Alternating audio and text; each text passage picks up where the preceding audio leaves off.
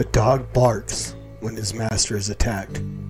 I would be a coward if I saw that God's truth is attacked and yet would remain silent. John Calvin.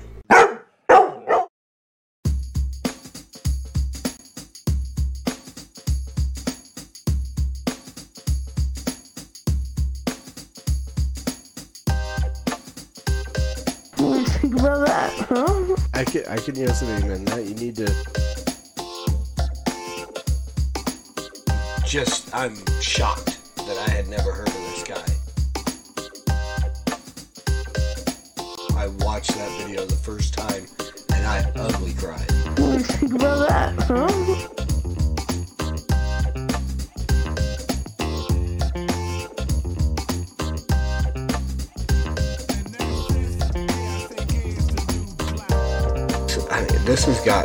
It's got my wheels turning and Think about that, huh?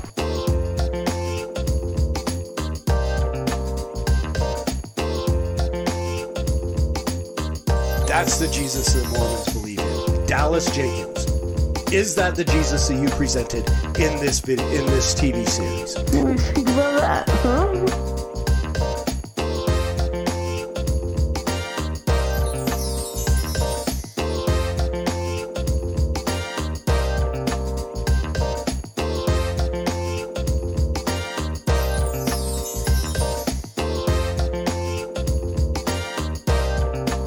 Phenomenal album, Irons in the Fire, Zeta Blacksmith. Think about that, huh?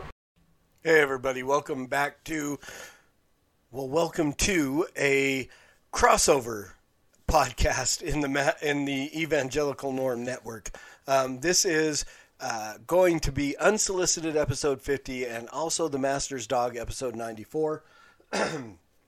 We are doing a crossover episode because I am going to respond today to give my review of the Netflix documentary Murder Among the Mormons. So this is a documentary about Mark Hoffman, back in the mid-'80s, forger who sold a bunch of forged documents to, not just the Mormon Church, but a lot of people ended up with some forged documents that he had made.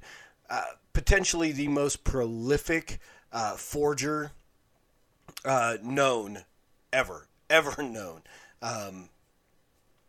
And so the reason why it's a kind of a dual episode here is because with the implications that this situation had upon the Mormon Church and the theology and the doctrine and so on, and then I was specifically asked by somebody to give my opinion on the documentary. So I hadn't watched it yet. So I took a couple of days. I watched the 3 episodes. That's 3 1-hour-long episodes on Netflix. So if you've deleted your Netflix, you're out of luck. You're not going to see it until it comes, until somehow it leaks onto YouTube or whatever. But it is a Netflix documentary. It's an original documentary by Netflix. Interestingly enough, it was directed by the guy who directed Napoleon Dynamite and Nacho Libre, Jared Hess. So that was an interesting thing. But it is an unsolicited episode. So Unsolicited is a podcast where I deal with arts and entertainment as they intersect with the Christian worldview, music, books, movies, TV shows, usually a lot of music reviews, but again, today we are going to review this documentary. 1, because of my experience with Mormonism. That was the reason why I was asked. And then 2, I was specifically asked by somebody to give my opinion and my thoughts on this documentary. So, and then again, it falls into the Master's Dog category. I was going to do just a specific Master's Dog episode on one clip. My recording software is not sophisticated enough to snatch and grab off of Netflix. So I've got to figure that out. I may do a more in-depth on just that portion at some point in time if I can figure out how to get that clip. So I will be working on that. We may do a Master's Dog episode 94B at some time in the future to address that specific section. It's like an 8-minute segment. I'm going to talk about it in this episode today, but it's about an 8-minute segment that I really wanted to dig into. There's some commentary from Sandra Tanner. There's some commentary from a couple of people who knew Mark Hoffman. And then there's a lot of quotes from him as he was being interviewed. So he didn't respond for an interview. So they've got old clips of interviews, none of his face, nothing like on camera, but just audio interviews of I don't know who the woman is, interviewing him, asking him questions about the bombings and stuff like that. And it's just really, it's something that I want to do, so I will get it done. I just have to figure out how to make it happen, and I just don't have the time to work on that today. It's getting late, and I gotta go to bed soon, so I gotta work tonight. So that is so that's where we're going. That's what we're gonna do. So without further ado, we're gonna take a look at the official trailer for this Netflix documentary. Then we'll talk about it, and then there's a clip that Netflix has graciously allowed us to use. Not the clip I wanted, but not the clip we need, but I guess it's the clip that we deserve. So here is the official trailer for Netflix Murder Among the Mormons documentary. The only way to keep a secret between two people is to kill one of them. It's kind of true. The state of Utah has long been the home of the Mormons. I love the gospel with all my heart. They are driven by history, and they want to preserve documents. Mark Hoffman found document after document. First edition's History Americana, worth $1.5 million. He was a rock star.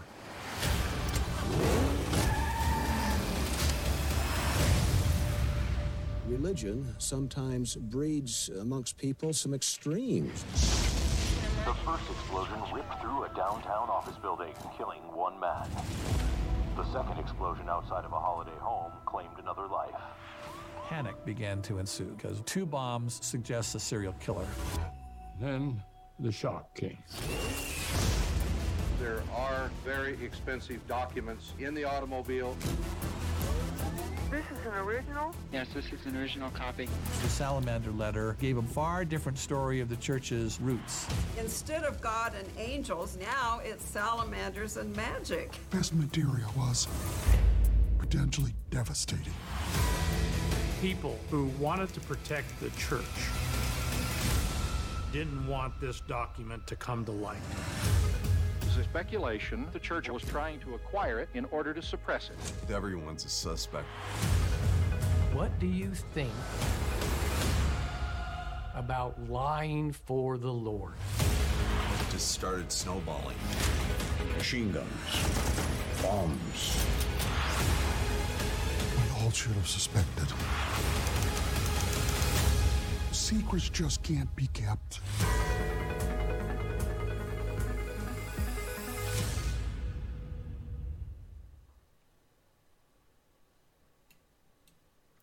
All right, so there we go. Murder Among the Mormons. This is let's just break down the documentary itself. So, a really well made documentary. I'm as far as documentaries go, I don't watch a whole lot of them. I'm not a huge fan. Depending on what it is, I mean, I loved Calvinist and I loved the American Gospels and Babies Are Murdered Here, and so I guess maybe I do like documentaries as long as it's something that I'm really interested in. But it was really well done. There were a couple of places where it felt like, especially like the ending of episode 1 ended with an insinuation. Now, I mean, I am an ex-member of the LDS Church. I've got no love for Mormonism. I have no, I would love to see the entire thing just burnt to the ground. I mean, structure, not literally, don't, okay, now, I guess that's a really bad comment in conjunction with the topic of the documentary we're talking about. I would love to see the Mormon Church gone. All the people, all the members realizing that they've been lied to and deceived, the infrastructure, the organization, all of it just gone. I would love to see that. Take all the amazing buildings that they built and church buildings and temples and stuff like that and repurpose them for something. The temples are pointless. The ward houses and stake centers can be used for tons of churches. I mean, if you could get everybody to leave the LDS church and become Christians, true Christians, Orthodox Christians, those buildings would be absolutely necessary, and they could be put to good use. So that being said, the ending of episode 1 kind of left me with the feeling that they were trying to insinuate that somehow the church was involved in either I don't know. It was a real weird ending for me. I honestly don't remember the ending of episode 2 because I watched episode 2 directly into episode 3 with no breaks in between. So the two kind of flowed together. I watched episode 1 the first night, went to bed, and then watched the other 2 the next day. So they kind of flowed together. Episode 3 was, I really felt like was what I was most interested in, because it kind of got into the theology or lack thereof of Mark Hoffman, and just kind of some of the motives and things came out in that. And so that has that 8-minute clip that I was talking about that I want to do a further review on somewhere down the road, and we'll just call it The Master's Dog episode 94B, even if we're up to episode 100. We'll retrofit it into the chronology of the Master's Dog podcast. But so that the third episode was the best episode for me. It really kind of broke down. It got to talking about how Mark Hoffman had, at an early age, at like 14 years old, started to develop his skill as a forger, but also had left the faith, which many Mormons, when they do leave Mormonism, a lot of them do leave the faith and become atheists, which is Mark Hoffman apparently did, as he spoke to people that he knew, and people who knew him talked about him. And so it's interesting. That was the best episode for me. Kind of episode 2 is really just kind of connects the 1 and 3 really. And that's literally what number 2 does. But I honestly, again, I don't, because I watched it, I should have had a separation into 3 so I could but 2 just kind of ran into 3 for me. And so I don't remember all the kind of the implications of 2, but 1 really kind of set the foundation of what he was doing. It talked about the Salamander letter. It talked about the other stuff. And then 3 kind of got into what his purpose was, or what people, what's the word I'm looking for? Assume potentially his goal in this whole thing was. But there's another clip that I want to watch. So we're going to take a look at the second clip that Netflix has allowed us to use. This is off of YouTube as well. And so this is just a random clip out of the, I want to say it's from the first episode, I think. So we're going to play this and just kind of give you a taste of what the documentary is about. What do you do with documents? They have the potential of destroying someone's faith.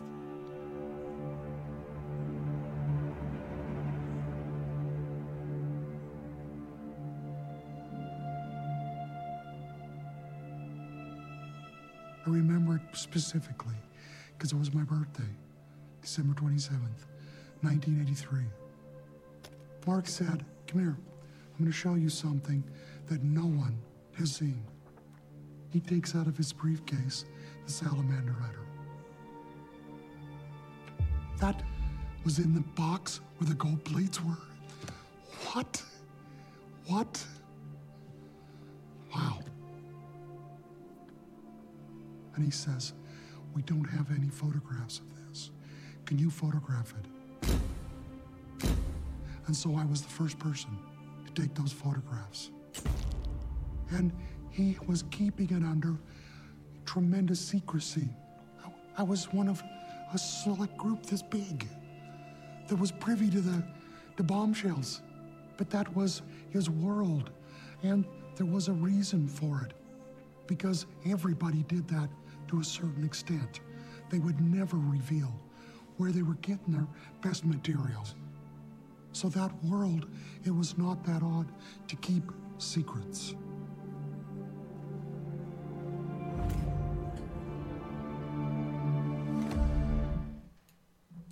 All right, so there's just a little clip from the first episode about the Salamander letter.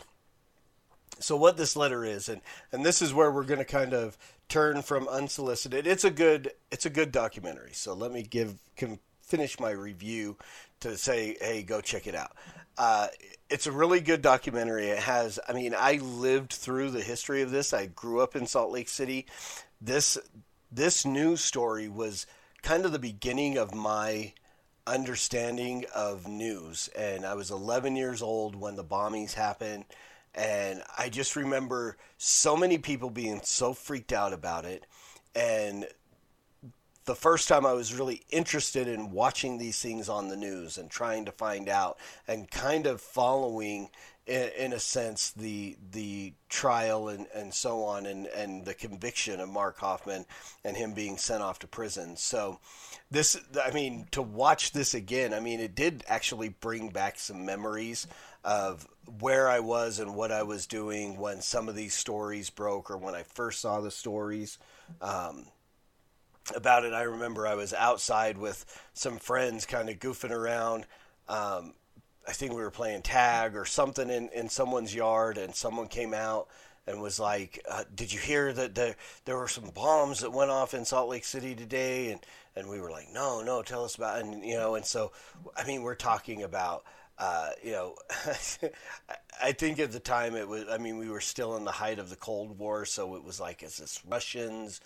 Are we, and so there was so much stuff that was talked about, and they really did a good job of bringing, Jared Hess directing this, did a really good job of putting in, and I think Hess is LDS. I'm not 100% sure if he is or not, but I know that some of the people involved in Napoleon Dynamite were Mormon, so he might be as well. But he did a really, really good job of putting it together. Like I said, the ending of the first episode was a little sketch for me, but when you put the whole thing together, it wasn't there was no real, this is the Mormon, and he didn't hit what I'm going to do in a minute when I go into Master's Dog mode. He didn't come at, the prophets. There was a little bit of, the prophets should have known. Why didn't your LDS, leaders that talk to God, the comments from Sandra Tanner, talking about, why did the prophet not know, that these were fake? Why were they fooled? But he does a good job of going, everyone was fooled. The leaders of the LDS Church, we'll get to that in a minute, but the FBI, document dealers all over the place were fooled. They took one forgery that he made, the Freeman's Oath, which is supposed to be the first thing printed in the United States on a printing press, supposedly worth $1.5 million, and they put it in, like, I can't remember what it's called, but they basically bombard the ink with radiation to test the age of the ink, and it passed. So this man fooled everybody. If he could have had the time to actually create the McClellan collection that he had talked about, if he had, set the timing off just a little bit, not mentioned it until later, but he was basically running a Ponzi scheme, and so he needed more money, so he had to, he was thinking selling this Freeman's Oath was going to, $1.5 million, was going to compensate him for everything that he was getting into between shuffling money from this person to this person and so on. But it just wasn't coming fast enough, so he was trying to get $300,000 out of the LDS Church for this McClellan collection. It supposedly had diaries and all kinds of documents and stuff that were very incriminating of the LDS Church. So it was basically said through different dealers and so on that the church was going to pay $300,000 to buy this collection. And so there, I mean, again, now, so well done. Great documentary. If you're interested in true crime, it's a great documentary for people who are interested in true crime. If you're interested in Mormonism and so on, it's a great documentary for people interested in Mormonism. So those are kind of the two things. I don't know that unless you're interested in bombers and then seek psychiatric help. And no, I'm just kidding. But yeah, so true crime, Mormon enthusiasts, this is going to be a documentary that you both are going to be interested in. So now let's turn the corner. Let's talk about this. It was insinuated, that was the word I was looking for earlier, insinuated by a couple of people in the third episode, and as they're going down this path talking about his skills as a forger and stuff like that, and his ability to fool people and essentially potentially destroying the beliefs of millions of faithful, devout LDS people, and they're talking about this. The insinuation was, and I had never heard of this, and I had never thought about it, but it makes so much sense that he started with the Salamander letter to fool people and working Martin Harris's handwriting and so on and so forth, but using this to ultimately recreate the 116 lost pages of the Book of Mormon and literally be able to rewrite LDS history. So now here is where we get into the meat of the Master's Dog and what this theological implications this has upon the Mormon Church and its reflection of whether or not it is actually truly a Christian religion, and whether or not Joseph Smith could have done the same thing. Because here what we've got is we've got Mark Hoffman and Joseph Smith are peas in a pod. They are birds of a feather. They are both con men that were phenomenal at what they did. So Joseph Smith was a great storyteller. But here's the deal. We talked about this in an episode of The Master's Dog not far long ago about could Joseph Smith have memorized the entire thing and told the whole thing from memory. If he had done something like that, then he could have recreated the 116 pages that were lost. But they were supposedly just, we just let those things go. God really didn't care about those 116 pages. They're not ever going to be recreated. But the reality is Joseph couldn't do it because he's a storyteller. He's telling a story. He's dictating the story, and he's reading the words off of a stone in a hat, and he's dictating, and people are writing down. And yes, he's got King James Bible memorized where he's giving that and plagiarizing that and putting all these things together. But then when supposedly when Martin took the 116 pages and showed them to his wife and then they got lost, Joseph couldn't recreate those. And he wouldn't recreate those because if somebody has them and suddenly these are brought forward and they don't match what he had redone, well, then now there's a problem. So he didn't. He just, again, the stories are so convoluted that I can't imagine why anybody believes them. A 15-year-old boy goes out, or however old he was, goes out and supposedly sees angels in a grove, and then the story changes and he sees one angel, and then the story changes again, he sees God, and then the story changes again and it's God and Jesus, and there are 9 versions of the first vision and they're all different. And so again, to go, why does anyone believe this? Because he was a very convincing, very prolific con man, just like Mark Hoffman. And Mark Hoffman's goal was to recreate those 116 pages. Now, what happens if somewhere along the lines those 116 pages turn up? I don't know if somebody may have found them and they've been, I mean, who knows?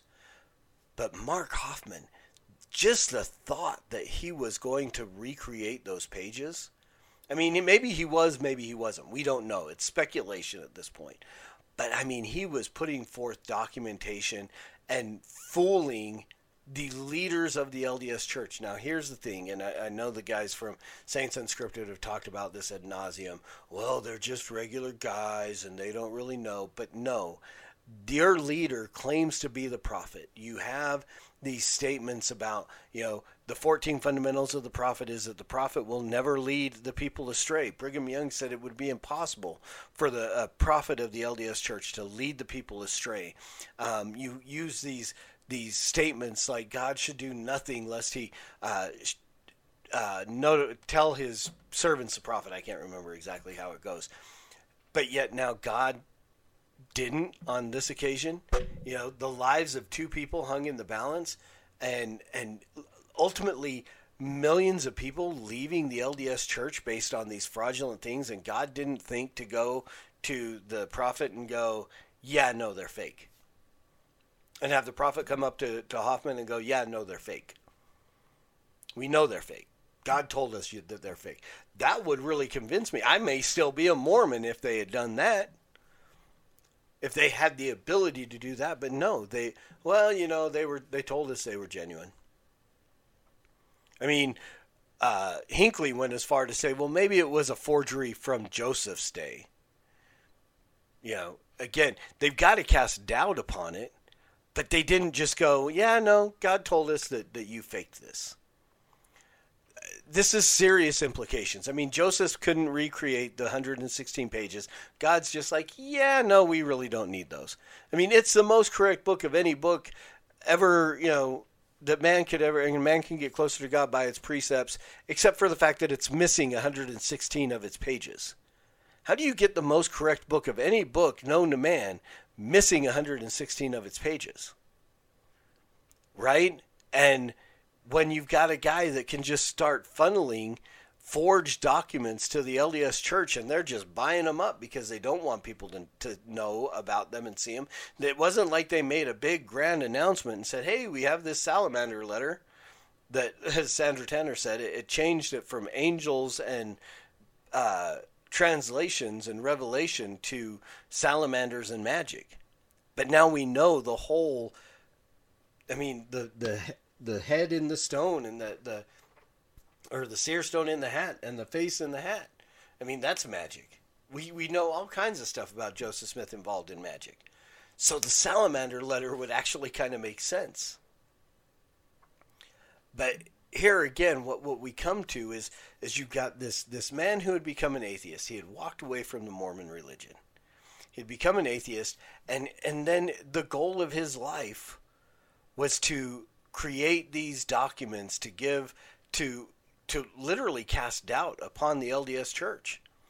I mean, really didn't have to do any of that. I mean, all the doubt you need is in the Book of Mormon, Doctrine and Covenants, and the Pearl of Great Price. I mean, all the doubt that needs to be leveled against the LDS Church is right there in their own scriptures that is out there, and in their history, Journal of Discourses, and all the things that Brigham Young has said and everybody else has said. But again, this man, I mean, had he been a little more patient, had he been a little more frugal, he could have literally done what Matthew Gill tried to do over in England and start his own new version of the LDS Church with, the Book of Jeraneck, but he could have done it through the mainstream by restoring the 116 pages that were lost. It blows my mind. It blows my mind. And again, whether or not that was his intention, I mean, he's never going to say anything like that. He's never going to make that known. I mean, he's still, as far as I know, he's still alive in prison. I should ask my cousin Matt if he's dead yet. I mean, he's getting up there in the years. I mean, this was 85, so literally 30 some years ago. If he was in his 30s, he said, well, he could be around for a while. Do the math. It's not that old. But yeah, just amazing. But still, it is a reflection upon the prophethood, or I guess that's as good a word as any, of the leader of the LDS Church. I mean, at the time, I believe the president was still Spencer W. Kimball. I don't think he had passed yet. And I don't think that Ezra Taft Benson had taken the church yet. But I know that Gordon B. Hinckley was the first counselor, who is a future, prophet, revelator, and seer. So he was the one that really did a lot of the interaction with Hoffman and the dealers and stuff like that. God didn't tell. I mean, you would think that God would tell Kimball. I mean, he told Kimball to, give the blacks a priesthood. And this stuff, that all this other stuff was done and over, and the political pressures and so on. Why didn't he tell him, hey, just ignore this dude, don't spend our hard-earned tithing, the people's hard-earned tithing on this stuff, because it's pointless and it's meaningless and it's a fraud. And I mean, again, all these situations, it comes back to the fact that I really feel like I want to just compare the God of Mormonism to the God that Elijah on Mount Carmel was mocking. Was he in the bathroom when this happened and he missed it? Or did he just not care that some guy come along and made the leaders of his only true church look like fools? God went through all the trouble to restore the church to the earth through magic and revelation and all these things, and bring them through the plains and through polygamy and through all the embarrassment and the Mountain Meadows massacre and the blacks in the priesthood and the racist and all the issues that Mormonism has gone through, just to make them look like fools again with this. It just doesn't seem like God, the God of Mormonism, cares much about his one true church. So, with all of that, that's I'm going to finish it. We're at 32 minutes now, so I don't want to get too deep into the time restrictions, and I want to get this uploaded before I go to bed. So I hope you found this helpful. If you have any questions, comments, snide remarks, go ahead and leave them in the comments down below. While you're leaving comments, go ahead and hit subscribe if you liked this review. Like the video, share the video, hit the notifications button, because apparently that makes Mr. Algorithm really happy, and he lets more people find the channel, and we get more subscribers, and this goes out to more people, because we're not getting any money. There's no monetization here. I'm not doing this for the almighty dollar. I'm doing this for God's glory, ultimately, to show God to be truth and man to be a liar. So if you liked it, please subscribe, share it, hit us up over on Gab TV. I'd love to get a few more subscribers over there. I literally have three subscribers on Gab TV. We're pushing 140 over here on YouTube, and then I get the notifications on the Facebook over here, and I've got you can follow me on Twitter at the Master's Dog or at the Evangelical Norm, Norm Dunham on Facebook. Hit me up. You can check me out.